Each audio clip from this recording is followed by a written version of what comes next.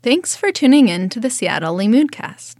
I'm Tamar Libicki. In today's episode, I interview Limmud Seattle 2019 presenter Tony Ramsey. After Tony achieved what society told him was a successful life, he noticed he wasn't happy. This set him on a course of simplifying his life.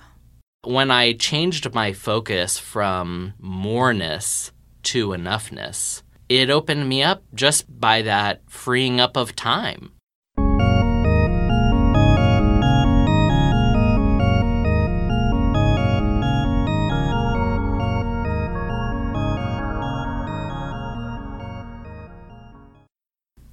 Your session at Limmud last year, Limmud 2019, was Being Happy with One's Portion, the Jewish Roots of Voluntary Simplicity. Can you tell me why you chose to teach that session last year? Sure. I was the programming team co-lead for Limmud last year, and so one of the big messages that I was trying to drive home with folks in the community was that Limmud is unique in that it's a creation of our community and that every member of our community has something to bring. Limmud has this idea that anyone can be a teacher and we're all students. And I don't know why, as programming team lead, I didn't think that I had the ability to present at Limmud. I think part of it had to do with the fact that I'm a convert to Judaism and it had been a relatively recent conversion. So I didn't really know what I had to bring to the table. And one of my track leads ended up deciding that she was going to put in a proposal when she hadn't planned on it because she was going out to people asking them to submit proposals. She was like, why don't I submit one?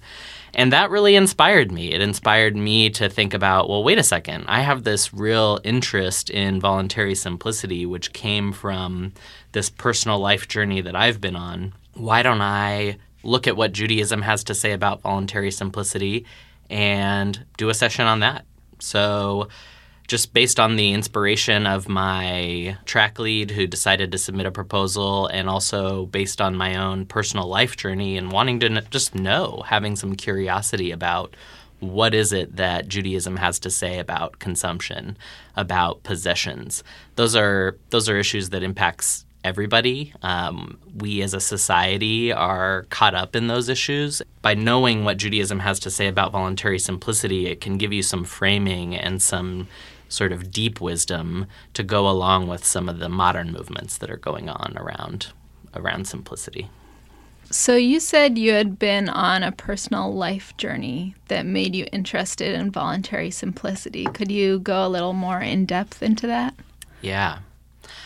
So I'm the first in my family to go to college, the first one to get a degree. And when I was a kid, my mom, I remember distinctly being in the car with her and being like, how do you be happy? You know, what's my future going to be? My mom was asking me those questions that are fun to ask kids. And I said I wanted to be a teacher. And she said, well, no, you've got to make money. So she said, you got to go to college. You've got to become a lawyer. And you've got to make six figures. And somehow that message lodged itself into my brain. And I really took it to heart as a kid. I don't know if it's because of youthful exuberance or what, but I really decided that that's what I was going to do. And so I did all those things. I was the first in my family to graduate college. I went to Seattle U, ended up going back to UW Law to get my law degree. Such a great decision. I'm so glad I did. It really teaches me how to think about problems. But after practicing law for 5 years and getting that last goal of getting to six figures, I looked at my life and my life didn't reflect the level of happiness that I thought I should have achieved, given that I had achieved all three of these goals that I had set out for myself as a young person. And so I looked around and I said, what the heck? Why am I not happy? I wasn't. And I was going through a divorce and I had all this stuff. And, divorce, you're trying to decide who gets what. And so I said, well, I got to go through all my stuff anyway. I need to downsize. My apartment's way smaller than where I was living, so let me go through all my things. And I looked around and I found the book by Marie Kondo. And I read that book, and early in the book she says she's kind of trying to make her pitch. And one of the things that she said was that people who had read her book went on a journey themselves, and that they wrote her years later about how they had made huge changes in their life after going through this decluttering process. And I remember reading that and thinking, yeah, okay, whatever, Marie Kondo, you're trying to sell this book to me. But the process was great. The logic of the process was great, and I went through that process. And in simplifying my possessions, I felt freer. I felt more alive. And when I had done that, I immediately was looking at my Facebook page, and I was like, wait a second. Not everybody on my Facebook page brings me joy. I wouldn't even probably talk to half of these people if I saw them on the street. So I pared down my Facebook friends and then just started to look at other aspects of my life. And ultimately, it led to a job change. That's a long-winded way of giving you the full story, but it really was a journey, and it really did lead to some pretty drastic changes that I made in my life. Right. You know, what's interesting to me is that you started with paring down your possessions, moved on to your Facebook, and then it really started to affect how you made much broader decisions about your life path. So I'm wondering how you think about that relationship between possessions, friends, thought processes. How do those things affect each other? Yeah. I think a lot of it has to do with changing the frame. The research has shown that when somebody's trying to make a successful change in their life, a change of habits, one of the things that's really important is having a change of frame as part of that. When you change your frame, you have a new perspective, a new way of thinking about things, and a new way of taking in experiences. So by going through this journey that started with possessions and letting go, essentially, of things that you paid for, things that you paid good money for.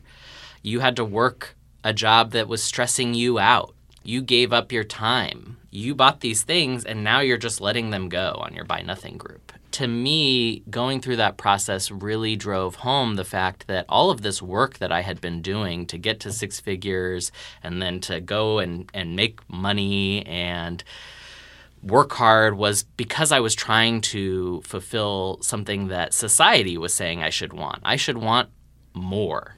We live in a capitalist world, and the driving feature of that world is a real value judgment around the idea that more is better. How do we know the economy is strong? Because the economy is growing. How do we know that we are doing better than our parents? Because we make more money than our parents. But is that really how we should be judging whether or not we are better off? To me, by going through my possessions and realizing that I was letting go of all these things that I had paid good money for, and that money was something that I had exchanged my time for, it really drove home why that matters. It let me change my frame so that I could really see here is essentially, and this is an idea from another really great author who wrote a book on finances called Your Money or Your Life. Essentially what she says is that our only real asset is our time. We are born and we're all going to die. And so we have X number of hours on this planet.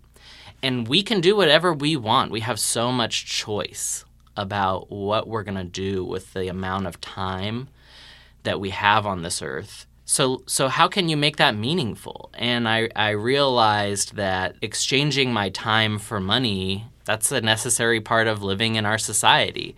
But that I get to make choices that are in line with my values about what's a good exchange of my time for money. How much money do I really need? It let me right-size my life. And we live in this society where everybody you talk to, no matter who it is, says that they are strapped for time. there's this persistent idea that there's just not enough time, not enough hours in the day. And when you simplify your life, you are freeing up some of that time to focus it instead of on the relentless pursuit of money and possessions and more and better, which ultimately don't make you happy. The science shows this paradox of, oh, I want this new car. You get the new car, you're happy for a little while, and then you just kind of go back to your normal levels of happiness. So for me, what it was about was raising my normal level of happiness through something other than possessions. So what I'm hearing is, besides working through what makes you happy, trying to find better solutions for how to spend your time, it seems like this process also helped you realize that a lot of the assumptions that you had made about life weren't necessarily the best ways of doing things.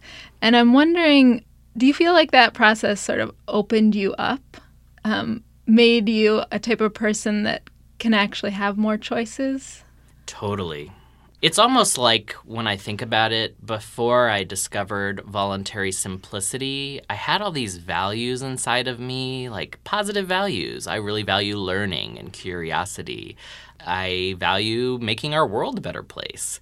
Those were all values, but I was kind of stuck. I didn't know how to translate those values in a way that would make me happy, in a way that would allow me to live the life that I wanted to live. It was almost like I just didn't know there was another option out there, that there was another option besides the relentless pursuit of more. And when I changed my focus from moreness to enoughness, it opened me up just by that freeing up of time. I didn't need so many possessions. So here I went from always living paycheck to paycheck, even on a really well-paying job, to having leftover at the end of the month and being able to put that towards my goal. I paid off over $20,000 in credit card debt just by simplifying my life. And when that stress and weight of moreness and of debt disappeared from my life, it opened me up to the possibility of committing a substantial amount of time to Limmud, for example, where I took on a new role as a programming team co-lead. I did that while I was a practicing attorney, which is a pretty stressful job. But I got to this idea of enoughness, and I realized I wasn't happy so much in my career. The parts of my job that I liked were the learning, meeting with people, strategizing. But 80% of my time I was sitting alone in my office plugging away at documents, which is just fine. But it wasn't for me. What I really enjoyed was the relationship building and the strategy and the working on a team. And so through Limmud, I was able to do all of that because I had freed up all this time. And those relationships have enriched my life. Those relationships are continuing to develop. I felt so alone in the world, and now I have this amazing community of people. And part of that's Limmud, but part of that is I stopped focusing on more and started to focus on enoughness, so I had time left over to dedicate towards relationships, to really invest in the people around me. And can you tell us a little bit about your current job, the one that you decided to switch to make your life more fulfilling, and what fulfillment you get out of that job, your tasks, your workplace, your coworkers? Sure. As the programming team co-lead, what I really got to do was put together a team of people, and then I got to see the magic that happens when you put smart people together who care and set a goal in front of them. People take ownership and they step up, and you create something really beautiful. When I was at Limmud, and there were so many cool moments, but we did a closing nigun, and nobody knew whether that would work. How are we all going to come together? We didn't have any space in the venue that was big enough for everybody to be in the same room. And so we did this closing nigun by sending out the song in advance, and then we had musicians who brought it in, and it all worked, and I felt it click. And I was like, we created this. Our community created this. And to me, there was something really moving about being part of a community-created event. And so I looked around, and one of my team members had heard about an opening at the Jewish Federation. They were looking for someone to manage their endowment and plan giving efforts. And she brought this to my attention and reached out to Nancy Greer, the CEO of the Federation, to see if the position was open, and it was. And so I went through the application process. I said, why not see whether this is something that could be a fit for me? Because it was very compelling. So I started the interview process and ultimately was hired as the Director of Endowment and Plan Giving at the Jewish Federation. And what's very inspiring is hearing the stories of why people decide to give and then getting to be a part of their giving process, getting to be part of the conversations that they're having is to how do we pass on our philanthropic values to our children? How do we support the causes that have mattered to us in our life? How do we decide what charities to give to and how much and what our priorities are? And how do we have the most impact with our charitable dollars? Those are conversations that I never got to have as an attorney. Estate planning is an area where you're talking about the similar kinds of things, but there's also a way of doing estate planning. The vast majority of estate planners that you go see are going to assume, without even asking you, that you want all of your money to go to your surviving spouse, and that when your surviving spouse is gone, you want all of your money to go to a trust for your kids, and that trust eventually is going to terminate and it's going to distribute out to those kids, or maybe it'll be a lifetime trust for them. But it assumes that all you care about is keeping your money in your family. And of course that's important. Everybody cares about making sure their family is in a good spot. But there's a component where, as in my current role, I get to say, well, wait a second. Sure, you can take care of your family, but it's also this time in our lives when we've just left the earth. We have all these possessions that are there.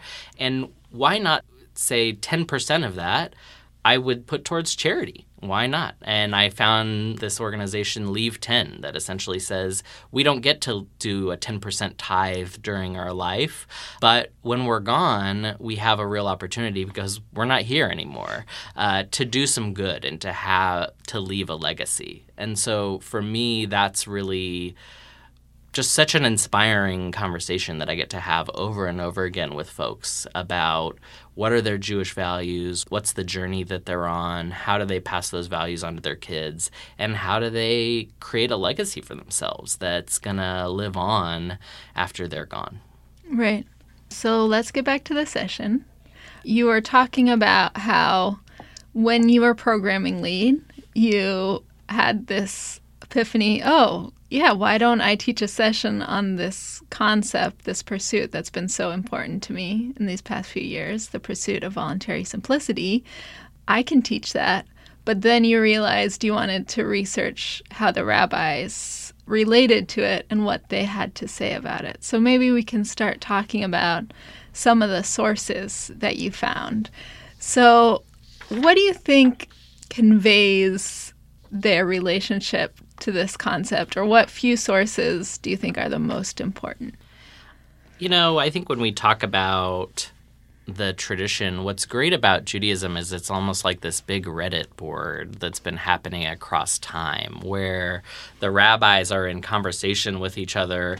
Rabbis from a way later period are seeming to have conversations with rabbis who were much earlier. We're not ignoring the minority viewpoints. We're pulling those forward. So you can find, it seems, at least in my limited perspective, someone to say a lot of different things. What's cool about Judaism is it's just this endless ocean of opinions that you get to kind of dive in through and find your place in.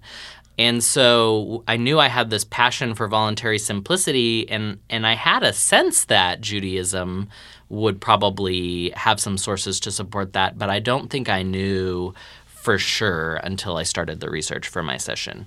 And when I started with a place that I think a lot of people do when they're trying to access the Jewish wisdom tradition. I started with Pirkei Avot, the wisdom of the ancestors, which are these little sound bites of knowledge, little nuggets of communal wisdom that reflect the values of our tradition. And You find in there from Benzoma, who is rich, he who's happy with his portion. When I saw that, I'm like, oh, that's voluntary simplicity right there. It's saying, how can you be happy?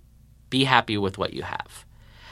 When I saw that, it was pretty easy to find other sources that support changing our relationship. So another one was Hillel, who said, also in Pirkei Avot, the more possessions, the more worry.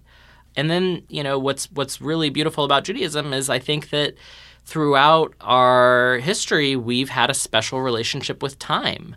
And that's because in Judaism, we have something that's the Shabbat. And Shabbat is a time each week where we as Jews are encouraged to take some time out, to refrain from creating more, and to sit in enoughness and to live in enoughness. And what happens when we do that? Well, we enliven our relationships with our family. We're spending time with them because we don't have the television on or our phones to distract us and screen time. And we're not trying to do anything. We're not trying to get any work done. So what do? We spend time with our family. We play board games with each other. We do learning. We sing around a Shabbat table together or around dinner. And those are moments of authentic connection between us as people. So instead of us connecting to this fragmented world of screens and moreness, we have this sacred time for us each week to replenish ourselves and to connect with other human beings in a really beautiful way. And it's not just Jews who have this opportunity. When this is in Exodus about Shabbat, it's you, your son or daughter, your male or female slave, or your cattle, or the stranger who is within your settlements. Everybody, including our animals, all of us are entitled to this time of rest and enoughness and to sit into that. And I think that's really, to me, something that our tradition speaks very strongly about this. It's not as if you can't find sources that say, hey, wealth is an okay thing, because those sources are out there. But I think that if you look at those sources, what they're saying is Judaism does not have a tradition of asceticism, that there's nothing in our tradition that says going off and sitting alone and being a hermit to get closer to God is the way. Judaism wants us to live in community and indeed wants us to have simcha. Simcha is a core joy. And so we celebrate with wine sacred occasions because wine brings simcha. And I think that's really the message. I don't think the message is pursue wealth from an unlimited extent. It's live this life that we're in and enjoy it, which I think fits really well with voluntary simplicity, because I think people think voluntary simplicity, they think, oh, you're asking me to be an ascetic and to really cut back on how I'm living my life and to not do things that I enjoy. Not at all. Voluntary simplicity says, figure out what it is you care about and what you like doing and what kind of experiences you want to have, and find a way to maneuver your life to do that. And so I think that even the textual traditions that talk about wealth and talk about not being an ascetic in Judaism, I think even those sources fit into this broader set of sources that say, yeah, okay, money, wealth, pursue them, but that's not ultimately what's going to make you happy. That's not ultimately going to lead to the most fulfilling life. So last question. Mm-hmm. In doing research for this interview, I read an article about the Jewish relationship to wealth and ostentatious wealth and what the rabbis had to say about that. And one of the things they said is, wealth is okay, but you don't want to show it off for various reasons. And one of the reasons they cited was, if you get all these beautiful, showy things, other people will want to get them too, but they don't have the means to get them, and they'll take out loans and put themselves in places of hardship because they can't actually afford them. And I think, when it got to the section of, historically, what laws did different communities put into place, the biggest one had to do with weddings. So over and over again through the centuries, the rabbis were telling their congregations, their communities, stop putting on these showy weddings, cut down your smorgasbord, limit the amount of guests. This is too much. The parents of the couple are going into debt. You gotta cut down. And I know you just got married. So I'm wondering how you incorporated your philosophy of voluntary simplicity into the preparation for your wedding. Yeah. Wow. So we just got married on July 7th. For me, what makes me feel so good about what we put together was that our wedding from front to back was a reflection of our values. I think so much in these life cycle events, there's a tendency to want to do it the way that it's been done. A bat mitzvah is a big excuse to throw a prom party for your kid and spend a lot of money. And is that what that ritual, that life cycle ritual is really about? Are those really the values you want your kid to see? Is like, here's this excuse to get money or gifts or things like that. For a wedding, there's so many books out there that say how a wedding should be. And so you've got to have your colors and you've got to have your tchotchkes to give away to your guests that they're just going to throw away as soon as they get home. There's going to be all this ostentatious food and it's very expensive. You know, when Kara and I started to plan our wedding, we thought about what's the most important to us. That's what we started with. We looked inside ourselves. We wanted to cultivate a communal space that was inclusive. And when I say inclusive, that's both inclusive of people, for example, from my family who are not Jewish, who wouldn't have a lot of knowledge about Judaism, all the way to members of the observant community who care about kashrut and who we have made these amazing friendships with through Limmud partially, and these people are really important in our lives. We couldn't imagine a simcha that did not accommodate them. And what does that mean? That means being inclusive when it comes to kashrut and having a kosher wedding. Just kashrut and kosher weddings are expensive to throw on. There's a limited number of caterers who can do it, and it's not cheap. And so we were very lucky to be able to work with someone we met through Limmud and say, how can we do a kosher wedding on the cheap? And so we basically created our own catering team, hired somebody to oversee a crew of people who prepared everything, and she served as the mashgiach, and we had a kosher wedding that people could eat at from all walks of Jewish life. And when it came to colors, people asked us our colors. We were told this story by someone we know through Kavanah who said, well, my colors were love and community. So we adopted that. That became our mantra. Whenever somebody would ask us what our colors were, we said love and community. And by the end of the weekend, that's what came through.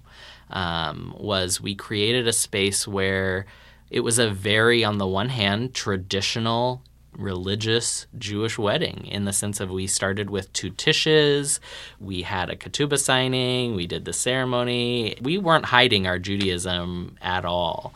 We're both text nerds. We both care about the tradition. And for us, being part of something that has been going on for thousands of years, and this is the way that Jewish people do weddings, that was really compelling to us. But then we wanted to be inclusive of people. So at our tish, instead of using words, we did nigunim. Everybody can sing a tune. And so at my wedding, at my tish, I asked, raise your hand. How many of you haven't been to a tish before? I raised my hand because I hadn't. And then 2/3 of the people in the room hadn't been to a tish before.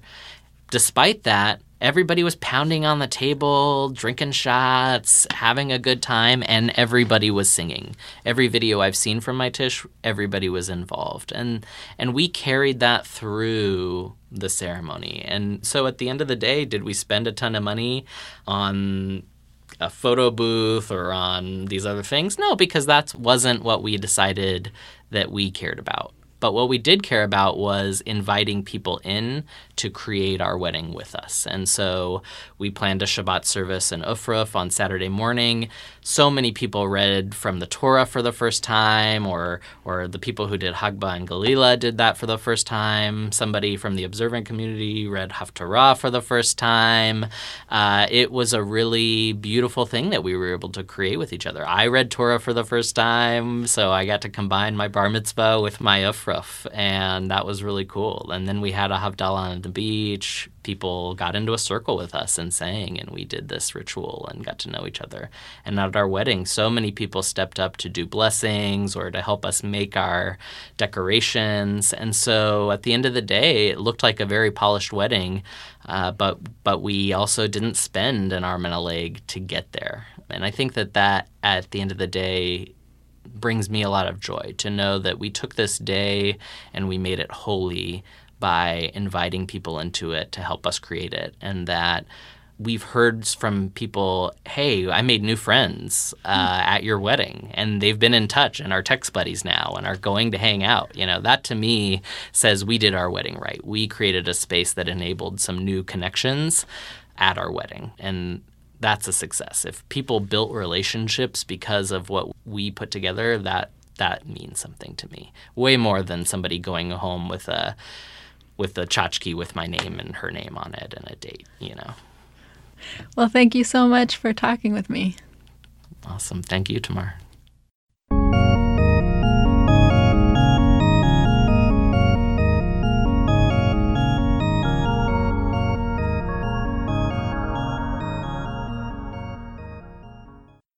The Seattle Limmudcast was recorded at Full Track Productions in Seattle, Washington.